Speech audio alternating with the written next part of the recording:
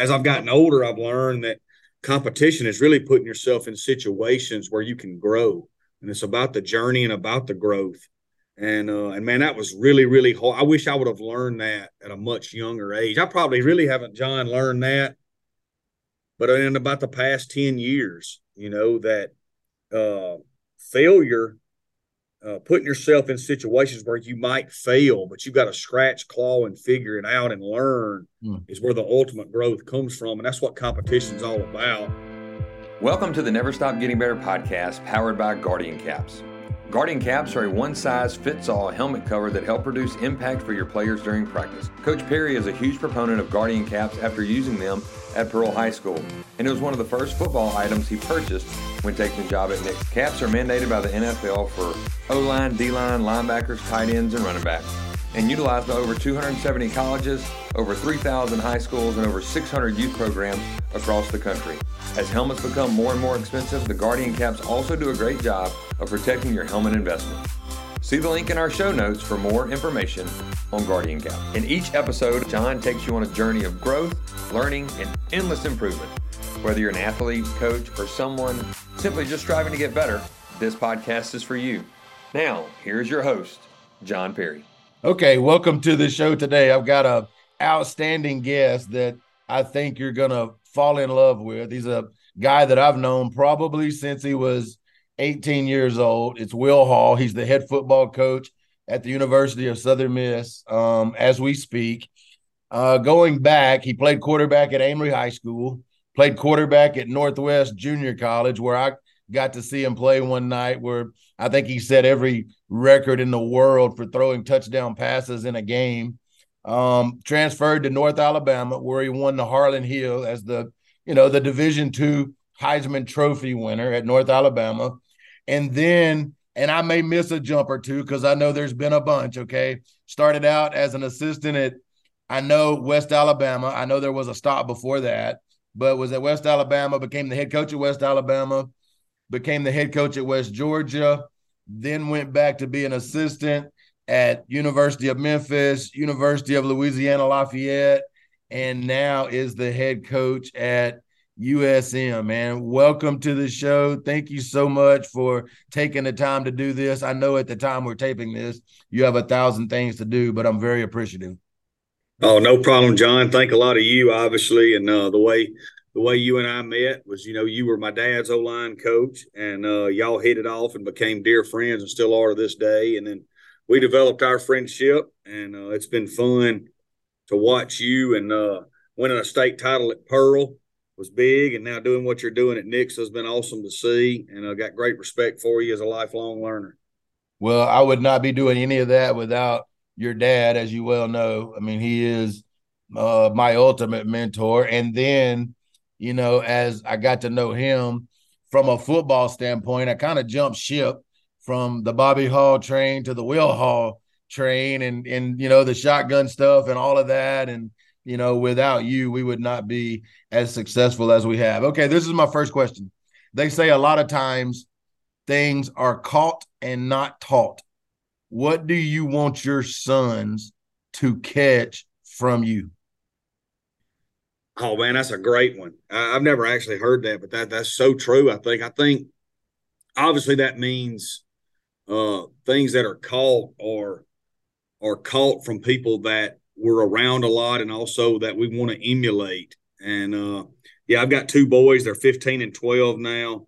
And I think the thing that, number one, I would want them to catch from me is the way I treat people. I try to always be a person that never reacts. I don't ever want to be a reactor as a leader. Every decision you make when you're in charge of people, there's a ripple effect after it. And you always want to think, what are those 4 to 5 ripples down the road going to look like before I make this decision?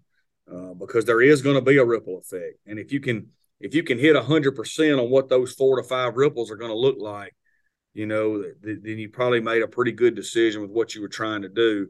I always try to treat others the way I would want to be treated. I try to never talk down to people, even though I'm in charge. That's just not the way I was raised and the way I think that, ultimately Jesus would want us to do. So that's the big thing that I think I want our kid. And then, a competitive nature that understands that it's not always about the result. And that was hard for me as a young kid. I grew up in a household where we won almost every week. To be quite honest with you, I felt like winning was what competition was all about.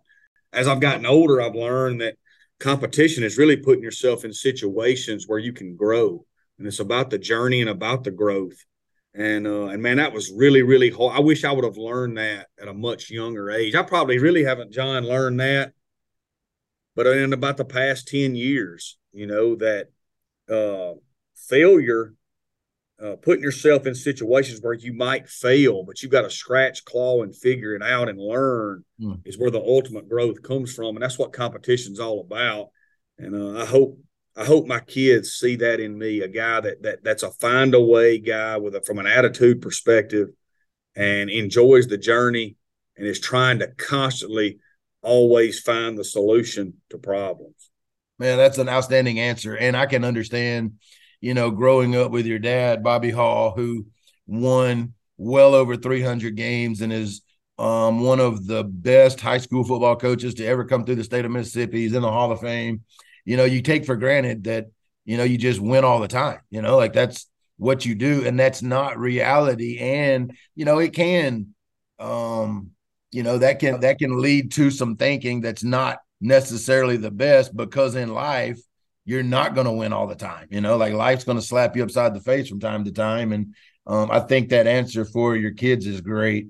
Let me ask you this. What about, on the same hand, what did you catch from your dad? What did you catch by growing up the son of a coach, by getting dropped off, at the high school field house at a young age, and growing up in that household? What did you catch from him?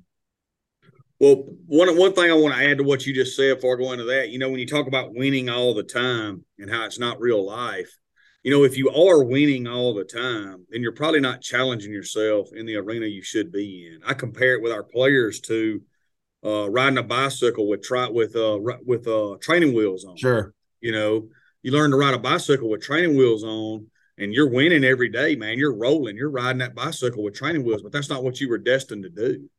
You were destined to take those training wheels off, and when you do, you probably fall.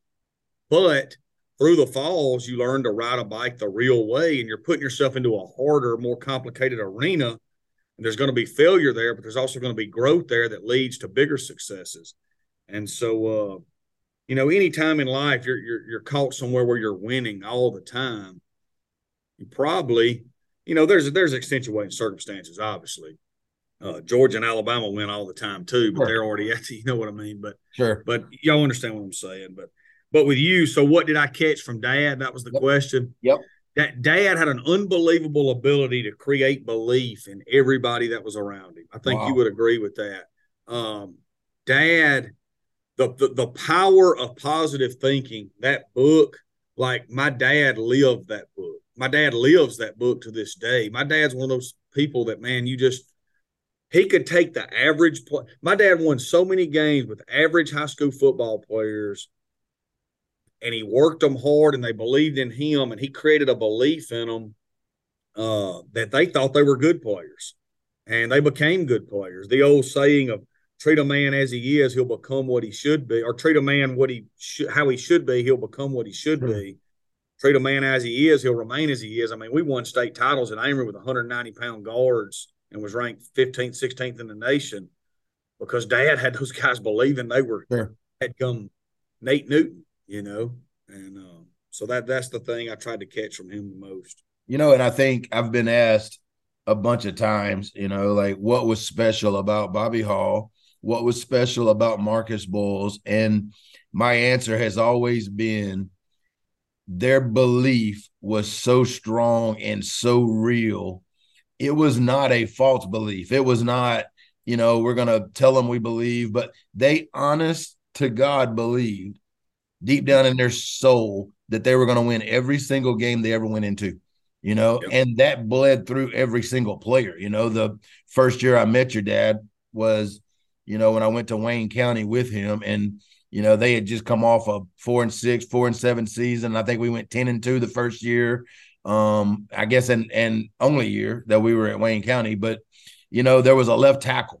And I still remember this. He weighed 165 pounds, in the biggest classification. But this dude thought he was the baddest man on the planet. And that was, honestly, I'm glad you said that, because that is the gift that your dad has, like the belief. And, how would you, being around him, how did that, like how did that transfer to the players? Like, how did you see that transfer as far as, his core belief, but then it did transfer to the players to where they believe they were going to win every single game? Like how does that happen?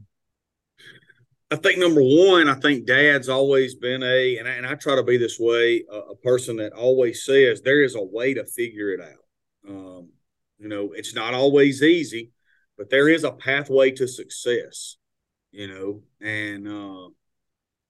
some things come easy, and for some things come hard. But if you want it bad enough, you can work your way into skill. There's talents and there's skills. Talent is what it is, but skills can be learned and trained, no doubt, and developed. And man, I think Dad was great at putting young kids at the position they were going to be in the 7th grade, and they were trained and developed, and skills were developed, and they were tough, and he believed in them. He would point out growth. And like I said, there was never like you said, he had a strong belief in himself and the way he was working and the way that he was figuring it out. And so, belief doesn't come from being lazy usually. Belief comes from figuring it out, sure, and implementing a plan, and when you're seeing growth and you're seeing development, it makes it a whole lot easier to believe. Yeah, no doubt. And when you are all in, like life's so much better, and that guy is all in, and it is all in with the players, with the assistant coaches, with the whole program. And, it's awesome. Let me ask you this, kind of like with me, I'll say this, John, I was a short guy that played quarterback. Yep. And, I'm 5'7" 3/4 barefooted. And, from the moment I was a young kid, he told me, he said, you can be a quarterback if that's what you want to be, but you're going to have to outwork everybody. And you're probably, you're going to have to make sure that everything you can control, you control. You got to get as quick as you can. You got to get as strong as you can. You've got to outwork everybody. You've got to learn the game better than everybody. He said, but there is a pathway for you to be successful, and I took that to heart, I think creating belief is also creating a plan towards success that is something a kid can attain and see growth.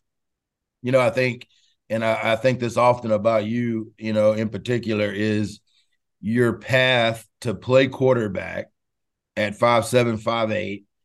What a challenge that was from the very beginning.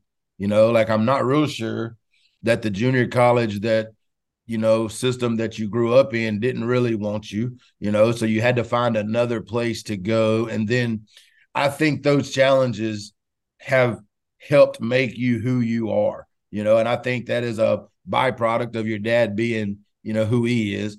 What did you learn personally about being a kid with big dreams, but being a quarterback that's 5'7" 3/4, as you describe it, and learning how to play the game at a very high level? Because, you're an All-American at Northwest, you go to North Alabama and freaking win the Harlan Hill, right? That people don't do that normally, right? I mean, they just don't, when they're vertically challenged at your position, like how did you overcome the thoughts, or how did you do that? Because I'm sure it was a challenge. Yeah. So number one, what we talked about with knowing the pathway to success for me, I couldn't do anything about how tall I was. I couldn't do anything about how fast I was. Limited. You can get a little faster, but man, I could control if I was one of the top 5 strongest people on the team, pound for pound. I could control if I was the smartest person on the team. I could control if I knew the game. I could control if I got more accurate. I could control if I could check the plays better than anybody else. And so that's what I always focused on. I think the thing that it made me understand is that it really doesn't matter, uh, what other people say to you or think, as long as you are progressing. Everywhere I went, there was a bigger guy. When I got to Northwest, like you said, Itawamba Community College was my hometown JUCO, and they didn't offer me. So I go to Northwest, and split time my first year. Going into my second year, we signed a transfer from Florida. And he's 6'4", and he comes in, man, he's pretty, and he can throw it all over the yard. And he was signed to beat me out, no doubt. He was more talented than me, Sure. but he couldn't play as good as me. And I beat him out. And then we go, to North Alabama, and we've got a 6'5" guy there that ended up playing tight end in the NFL, and we've got another kid there that was 6'2" that had been starting. And immediately there's always doubts, right? Because when people walk in a room, they're gonna gear towards those guys. When you're out there throwing and doing agilities and all that, man, they're 6'5" and they're throwing it forever. I couldn't control that. And just as a young kid going through that and learning that I can control what I can control and what is my pathway to success, and learning to focus on that has definitely been huge for my coaching career, because that's what coaching is, right? I mean, we can't control, I can't control what Troy and South Alabama are doing right now. I can't control what's going to happen in recruiting 2 years from now. Sure. I can't control NIL in the portal, but I can control how Southern Miss football is run. Amen. And where we're headed. And I think I think doing things the right way and outworking people eventually went out over time. No doubt. Let me ask you this, because you have been around some really, really good coaches, probably the best coach being your dad, but you've been around some really good coaches as well that I know was influential on you, whether it was Bobby Franklin or Bobby Wallace or guys that you've worked with. Who were some of them that influenced you, and what did you grasp from them? Like, what did you learn? What was your takeaway? And I'm sure there was a bunch, but what was one or two things that you took away from some of those people that you were lucky enough to have in your life as coaches? I'm gonna combine it all together, and then I'm gonna go through it individually. But number one, I played for my dad in high school. We were an under center veer option, developed in a midline team that led the state of Mississippi in scoring. Okay. Then I went to Northwest Community College. My offensive coordinator was Scott Maxfield, who's the all-time winningest coach in Henderson State history now, Division II. Right. And we were cutting edge, no huddle, 4 wide tempo when nobody else was, and we led the nation in scoring. Then I went to North Alabama and played for Mark Hudspeth and Kenny Edenfield, who were at Gulf Shores High School, doing a great job down there now. Of course, Coach Hud was the head coach at Louisiana Lafayette. And Coach Edenfield was the offensive coordinator at Troy and South Alabama later in their careers. But we combined the under center option with the gun, and we led the conference in scoring and offense. And the thing I learned from playing in those three very different systems was, I think it subconsciously taught me, and it created a belief in me, that there's a lot of ways to skin the cat. But you can out-coach people. You can schematically get an angle on them and a one-up on them. Because we didn't have the best players in the state at Amory, but we went 15-0. At Northwest, we probably did have the best players in the state. At North Alabama, we didn't have the best players, but we went undefeated and won the conference. We had good players. It taught me that you can out-coach people, and that football is ultimately about math and numbers and leverage. And double teams. If you're 300 and I got 290 pounders, but we double team you, I can get after you. Sure. Down blocks and angles and leverage can work. So I learned that and created a belief in me that you can out coach people, and then, but, we talked about Dad a lot, but going to Maxfield and Bobby Franklin at Northwest, the one thing I really learned there was, man, if you've got really, really, really, really, really good players, like, things are really easy. Sure. I set all those junior college records John, and a lot of them were bubbles and tunnel screens. You know what I'm saying? I mean, For like, sure. and I'm not just being humble right now. I mean, it's just the facts. Sure. I mean, we had great players. And it was the first time in my life that I had played on a team where when you walked out on the field, you knew you were going to win, even if you didn't play great, you know?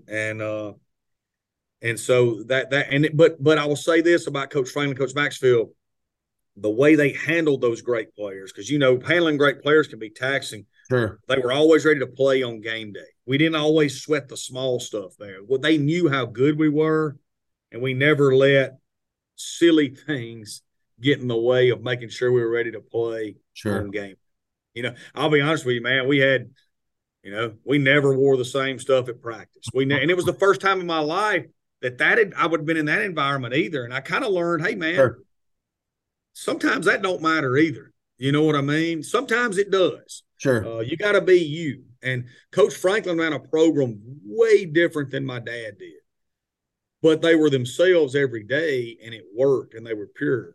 Then I got to North Alabama, and Coach Hud, again, was, you know, more similar to my dad. I learned organization from him. I still learn it from him to this day. He's the most unbelievably organized human being I know. You know, he is a builder of programs. He's done it everywhere. He's doing it again at Gulf Shores right now. He's a guy with an undying belief and vision in everything he does, and great motivator, great speaker, and you know, so those are all things I try to take from those guys. Sure. Well, you know, I know being around so many coaches, you know, has been a blessing for you. Going back just a little bit, what about, you know, what would you say the influence of playing multiple sports on your, you know, playing career? Like how would you say that affected, you know, you being able to play quarterback as long as you did? Unbelievable effect. So I was an all-state basketball player as well, and playing point guard to me impacted my ability to play quarterback more than any quarterback camp I went to, any quarterback training session I went to growing up, anything. To me, and I love recruiting quarterbacks that are basketball players and soccer players, because think about it. If you're dribbling the ball down the court on a 3-on-2 fast break, or you're going down the middle of a soccer field on a 3-on-2, that is just slant flat reps, curl flat reps over and over and over again. Finding people cutting into windows in basketball is, and then the quickness and the agility. I mean, playing basketball, defending somebody in basketball is the best agility drill you can do any day of the week. That's better than any dot drill, any jump rope drill, anything. Sure. No doubt. Getting your butt down, chest up, and keeping somebody in front of you and shading them to their left hand and defending them and help side defense. Like that is high-speed decisions. You can't simulate them. People all the time talk about we just can't get the quarterback enough real reps. Let them play basketball and soccer. That's playing quarterback the whole time they're playing. Sure. And so it was huge for me. And obviously the toughness and traits that football builds in you obviously made me a better basketball player. Sure. I played baseball too, and I'm big a proponent of playing everything. But because I was little, this is another way my dad was a great father and, again, a real leader. He brought me in after my 7th grade year and said, look, man, you're really little. You're not going to be big. For you to be successful, you're going to have to find time to be in the weight room. So I would suggest, you don't have to, I would suggest you drop one of these 3 sports. I don't care which one it is, where you can spend that part of the year in the weight room. And so I ended up letting baseball go. And then, man, I lived in the weight room. You know? Sure. Well, that goes back to, you know, you can't do anything about the vertical side of your life, but you can do something about everything else. All right, let me ask you this. I asked Ryan Hawk this the other day, and he gave a great answer. I just want to get your take on it. I asked him, what were some things, you know, about playing quarterback that you had to unlearn, or, you know, things that it taught you that, probably wasn't the best thing in the world to learn. And this was his answer. And I just want to know what you think about this. He said, playing quarterback, I learned that it was a zero-sum game. In other words, for me to be successful, every other quarterback in the room had to be unsuccessful. So, when I started out life, I wanted to hoard all the information and not share it, not help other people be better because, like I was taught from the time he was 5 years old at a quarterback that for me to win, you have to lose. You know what I'm saying? Like, what's your thoughts on that? Have you ever thought about that? I thought it was a pretty interesting deal. Yeah, I'm not saying I disagree with him. I don't know that I all the way agree with him, because it kind of goes back to what we talked about with competition too.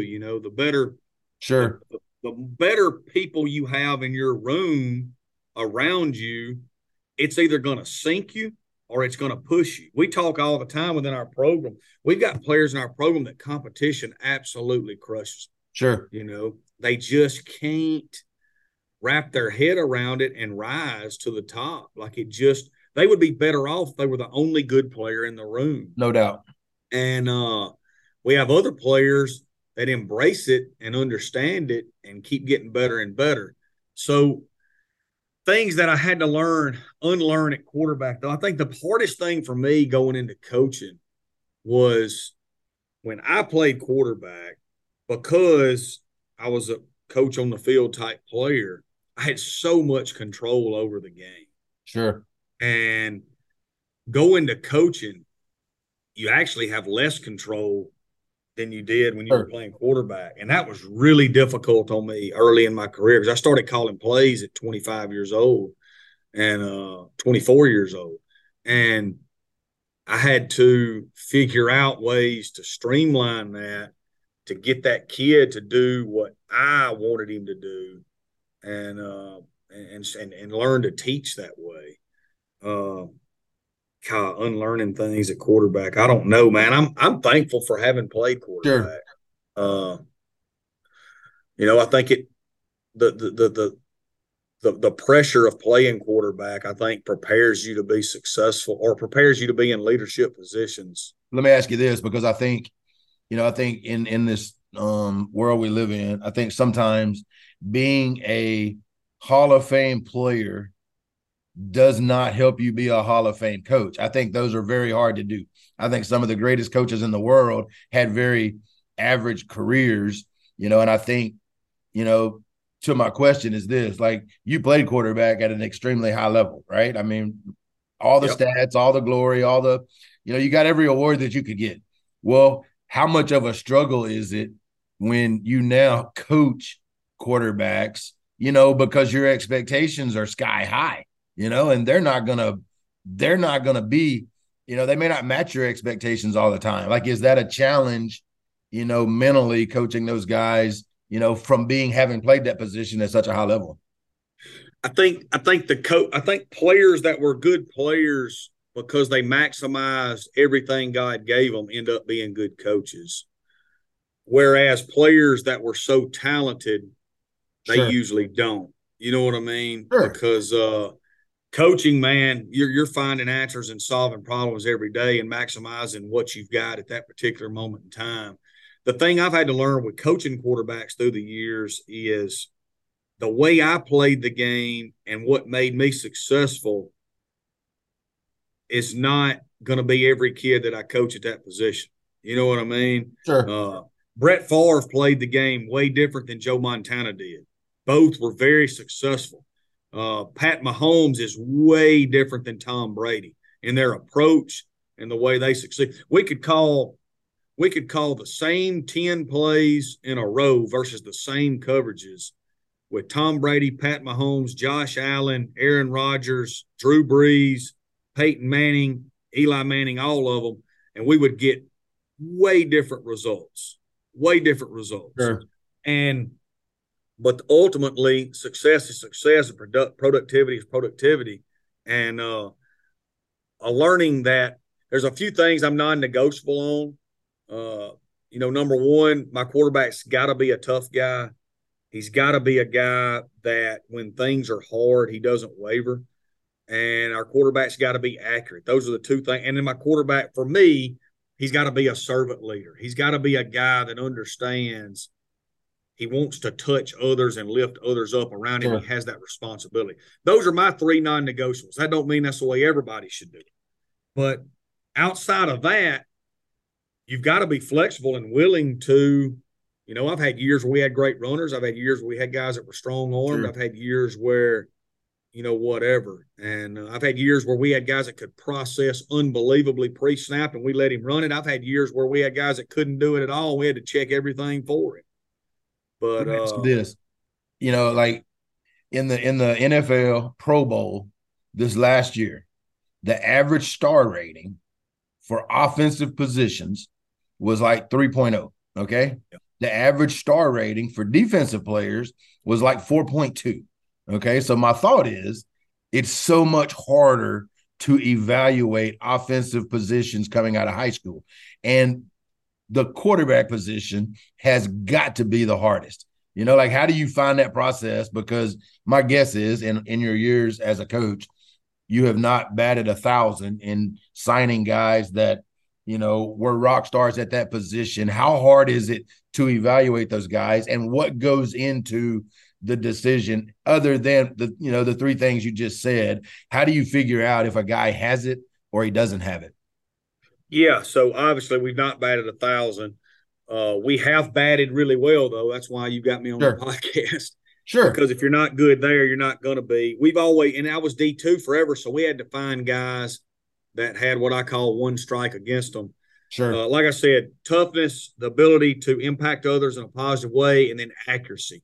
Because I don't think, I say all the time, and I learned this from Willie Fritz, I can't change 18 years of bad habits in a short amount of time I'm going to be with them. So a kid that's got a servant's heart is probably going to be that way. A kid that is mentally tough is probably going to be that way. And then accuracy, John, by the time I get them, I don't think I can fix it. I think there's a kid walking around Nixa and Hattiesburg today that can pick up a rock and throw it and hit something, and ones that can't. I just do.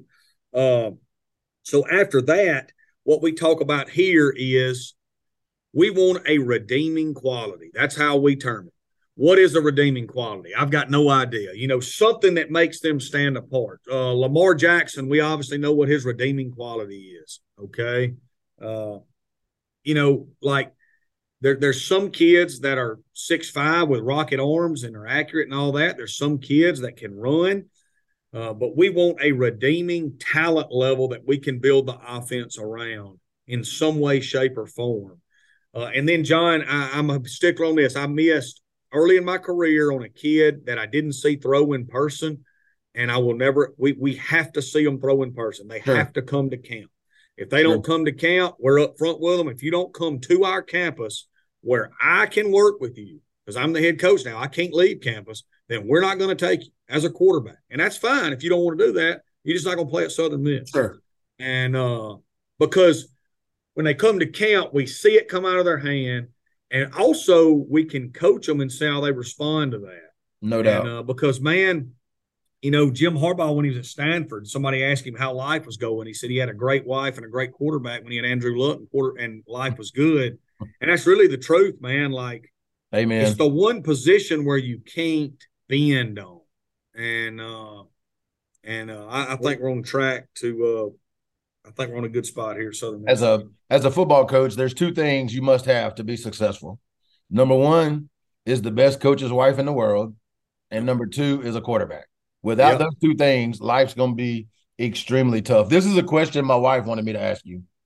How has your family dealt with moving so much? Because in your profession, it happens. I mean, you've moved more than me, right? I mean, it is part of the world that you live in. How have they handled that, from the kids to the wife?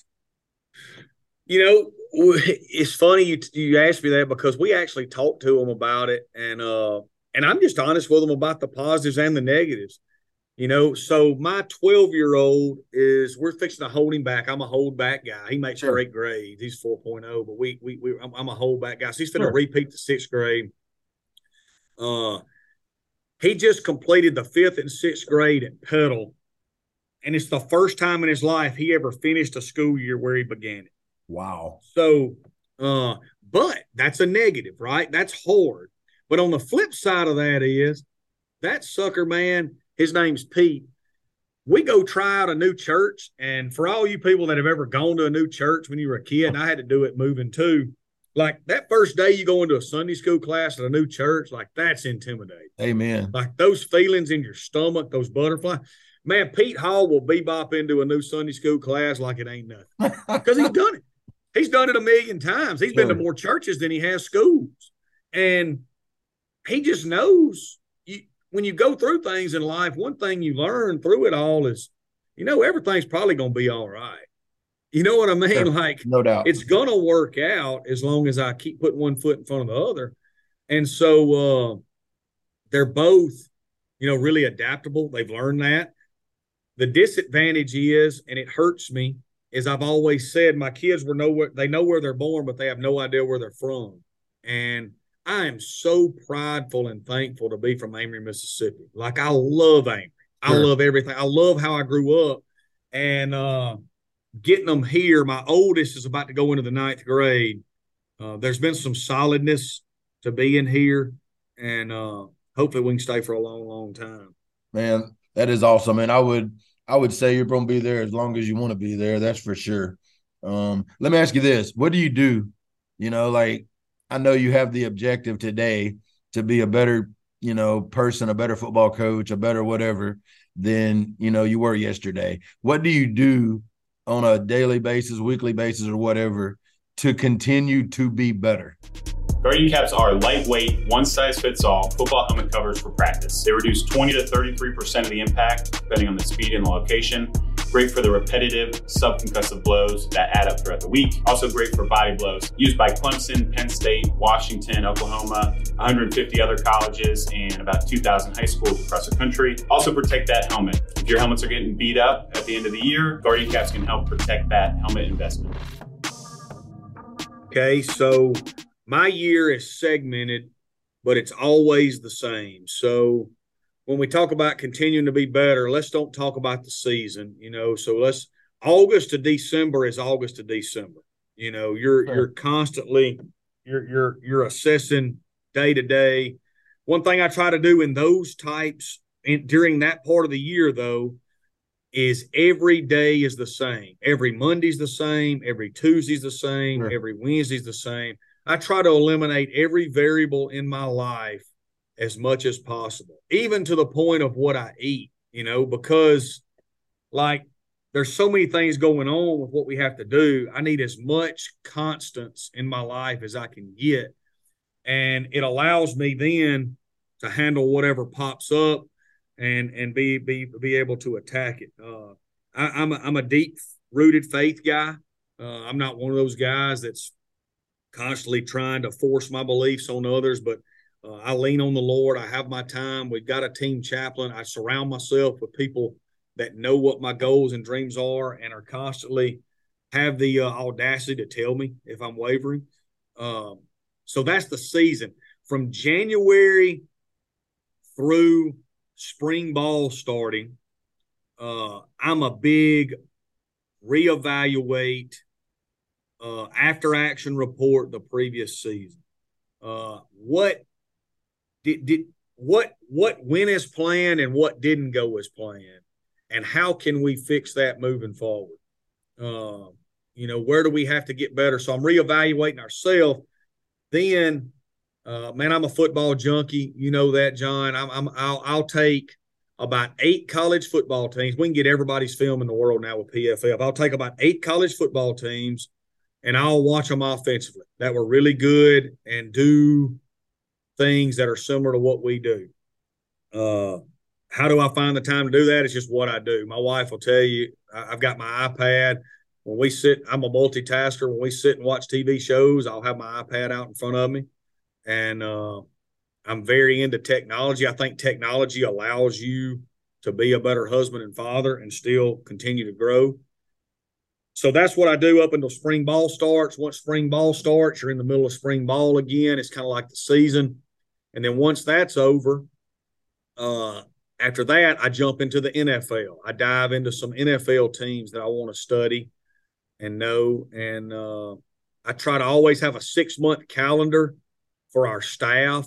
We try to stay a minimum of 6 months in advance so they know exactly what dates are coming so they can plan their lives and their vacations. And that's me, man. I read all the time, but I never read fiction. I always read something that's going to help me grow, and I'm always watching something that's going to help me grow. Sure. Let me ask you this: what you talk of reading? What's one or two books that are your favorite, or things that have influenced you the most? Yeah, probably my favorite book of all time is Viktor Frankl. Man's Search for Meaning. Sure. I think it's unbelievable case study. I think it is the ultimate case study in you get to wake up every day and choose how you're going to attack the day. Sure. Man, everybody, I don't know if anybody had it harder than him and survived it. Amen. What he had to live through with, all that. I mean, so that's number one. Number two, Bill Walsh's book on leadership, not the book about how to run a program, but the book about leadership. Life's the score takes care of itself. Sure. I'm a big one on that. Jim Trussell, The Winner's Manual. Very good. Big on that. Those are books I never read without a highlighter because for some reason when I highlight something in a book, I can kind of remember where it was and I can go back to. I've since created a Google Drive. I do everything on Google Drive. So if I listen to a podcast or I read something, I can immediately pull up on my phone or my iPad and go to my Google Drive and I can type it in under a category. I've got it categoried up by our core values and other things to where I can use it later with our team. So anytime I learn something that can be valuable, I'm categorizing it automatically. That way I never lose it. That's awesome. And that's something I've learned through the years too. I wish I'd have been doing 20 years ago. There's so many things that I've learned that I can't go back and grab. Sure. And trying to make sure you're never just doing something just to do it. You're always doing it and filing it where you can use it for later. Awesome. One of the things that I thought about when you said, the Viktor Frankl deal, and when you talk about, you're moving around and what your kids grasp from that is how we view the cup is 100% on us. That joker can be half full or half empty. It's up to the operator of the mind to figure that out. And, I choose the half full, and the Viktor Frankl book was my favorite that I've ever read too, as far as, if I think I'm having a bad day, my day's not quite so bad. That dude had it as bad as anybody. And then the Jim Trussell book, I actually got that recommendation from you. So, it was fantastic too. Like, it's a masterclass in how to run a program. All right. We're getting short on time. I got 2 questions. Okay. Number one, what are some of the qualities you look for in assistant coaches? Yeah. Okay. So number one is intelligence. I think that intelligence comes in 2 forms. Number one, they've either got to be a master at the trade you are hiring them for, and you're going to leave them at that trade, or they got to be a highly intelligent human being, and you can teach them whatever you're wanting to teach them. Okay. But if you hire somebody that's not intelligent and all of a sudden you've got to move them out of the trade that they know you're not that, and then they fail, that's not their fault. That's your fault. Sure. Okay. So intelligent comes in 2 forms. They're either a master of their craft or they are super smart and you can train them in what you want. That's number one, because you got to be able to do the job. Number 2 is character. And for me, it's just, do they treat others the way they would want to be treated? Because we're all a part of something whole. We're all a part of something bigger.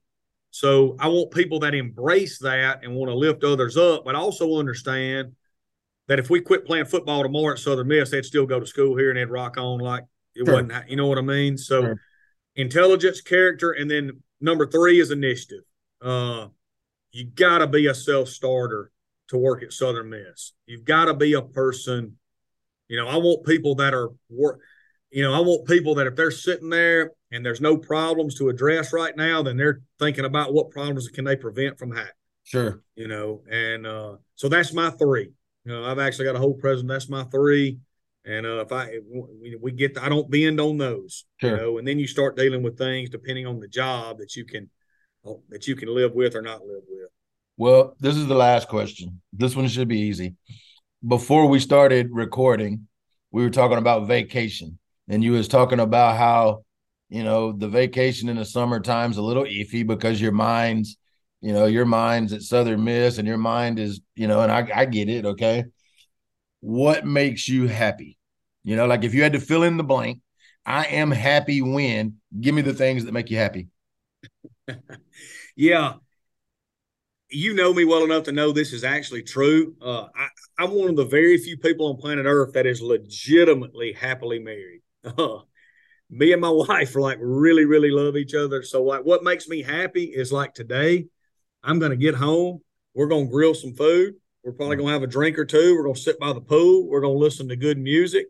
And I just enjoy being around happy people having a big time. I do, I don't like being around people that are negative. So I love being on the water, whether it's on a boat or at the beach. I love being at a concert. I love being at a bar. I love being with my staff.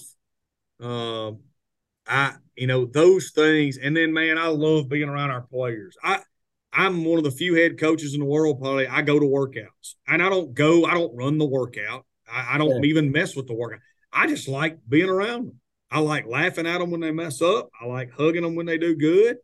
So I'm a people guy. But the only thing the thing that gets me most down, to flip the question, is I have an intense drive to never be the guy that lets somebody down. Anytime I feel like I'm in a situation where I'm about to not come through for somebody, sure, or not meet the expectation level of what they need, that hurts me. So, let me ask you this. Let me ask you this. How do you, when you get that feeling, because we all get that feeling, that's a normal feeling for anybody that leads anything in this world.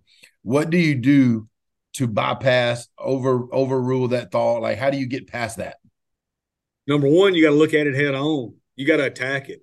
No problem's ever been solved by turning the other cheek. I believe that with all my heart, man. And my coaches, man, they give me heck all the time because they say we're the over-communication nation here. And because I tell them all the time, nobody's ever had a great relationship with somebody. And when they look back on it, they said, you know what? I had a great relationship with them. We just over-communicated. We just communicated too much. And so, anytime you feel like there's about to be an expectation level that's not met, I think you got to hit it head on. And it's usually better to hit it head on one-on-one than it is in front of people, because people get defensive, people get embarrassed. But if two people can sit down and look each other in the eye and say, man, here's where I don't feel like we're getting it done. And what can I do to help fix it? And then here's what I think you can do to fix it. And man, usually people want to please their boss naturally. Kids want to please their parents. Kids want to please their coach. Employees want to please their boss. So if they can just know what's needed, I think sometimes those conversations are hard and they're not fun, but 5 days after they're over, everybody's better for it. No doubt about it. Well, Will Hall, what a treasure this has been. What a pleasure. I'm truly blessed. Southern Miss football to the top. I would suggest everybody tune in and watch Southern Miss play. Southern Miss will play football in such a manner that when you get through watching them play, you'll want to be a better human yourself. They're going to play the game the way it's supposed to be played.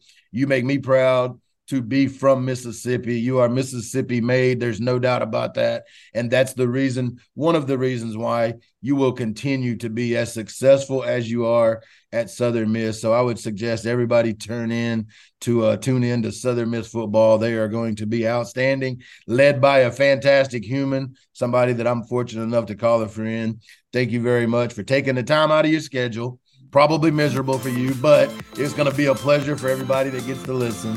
Thank you very much, Will. All right, I appreciate it, John. Think a lot of you, and like you said, man, Southern Miss to the top, baby. Amen.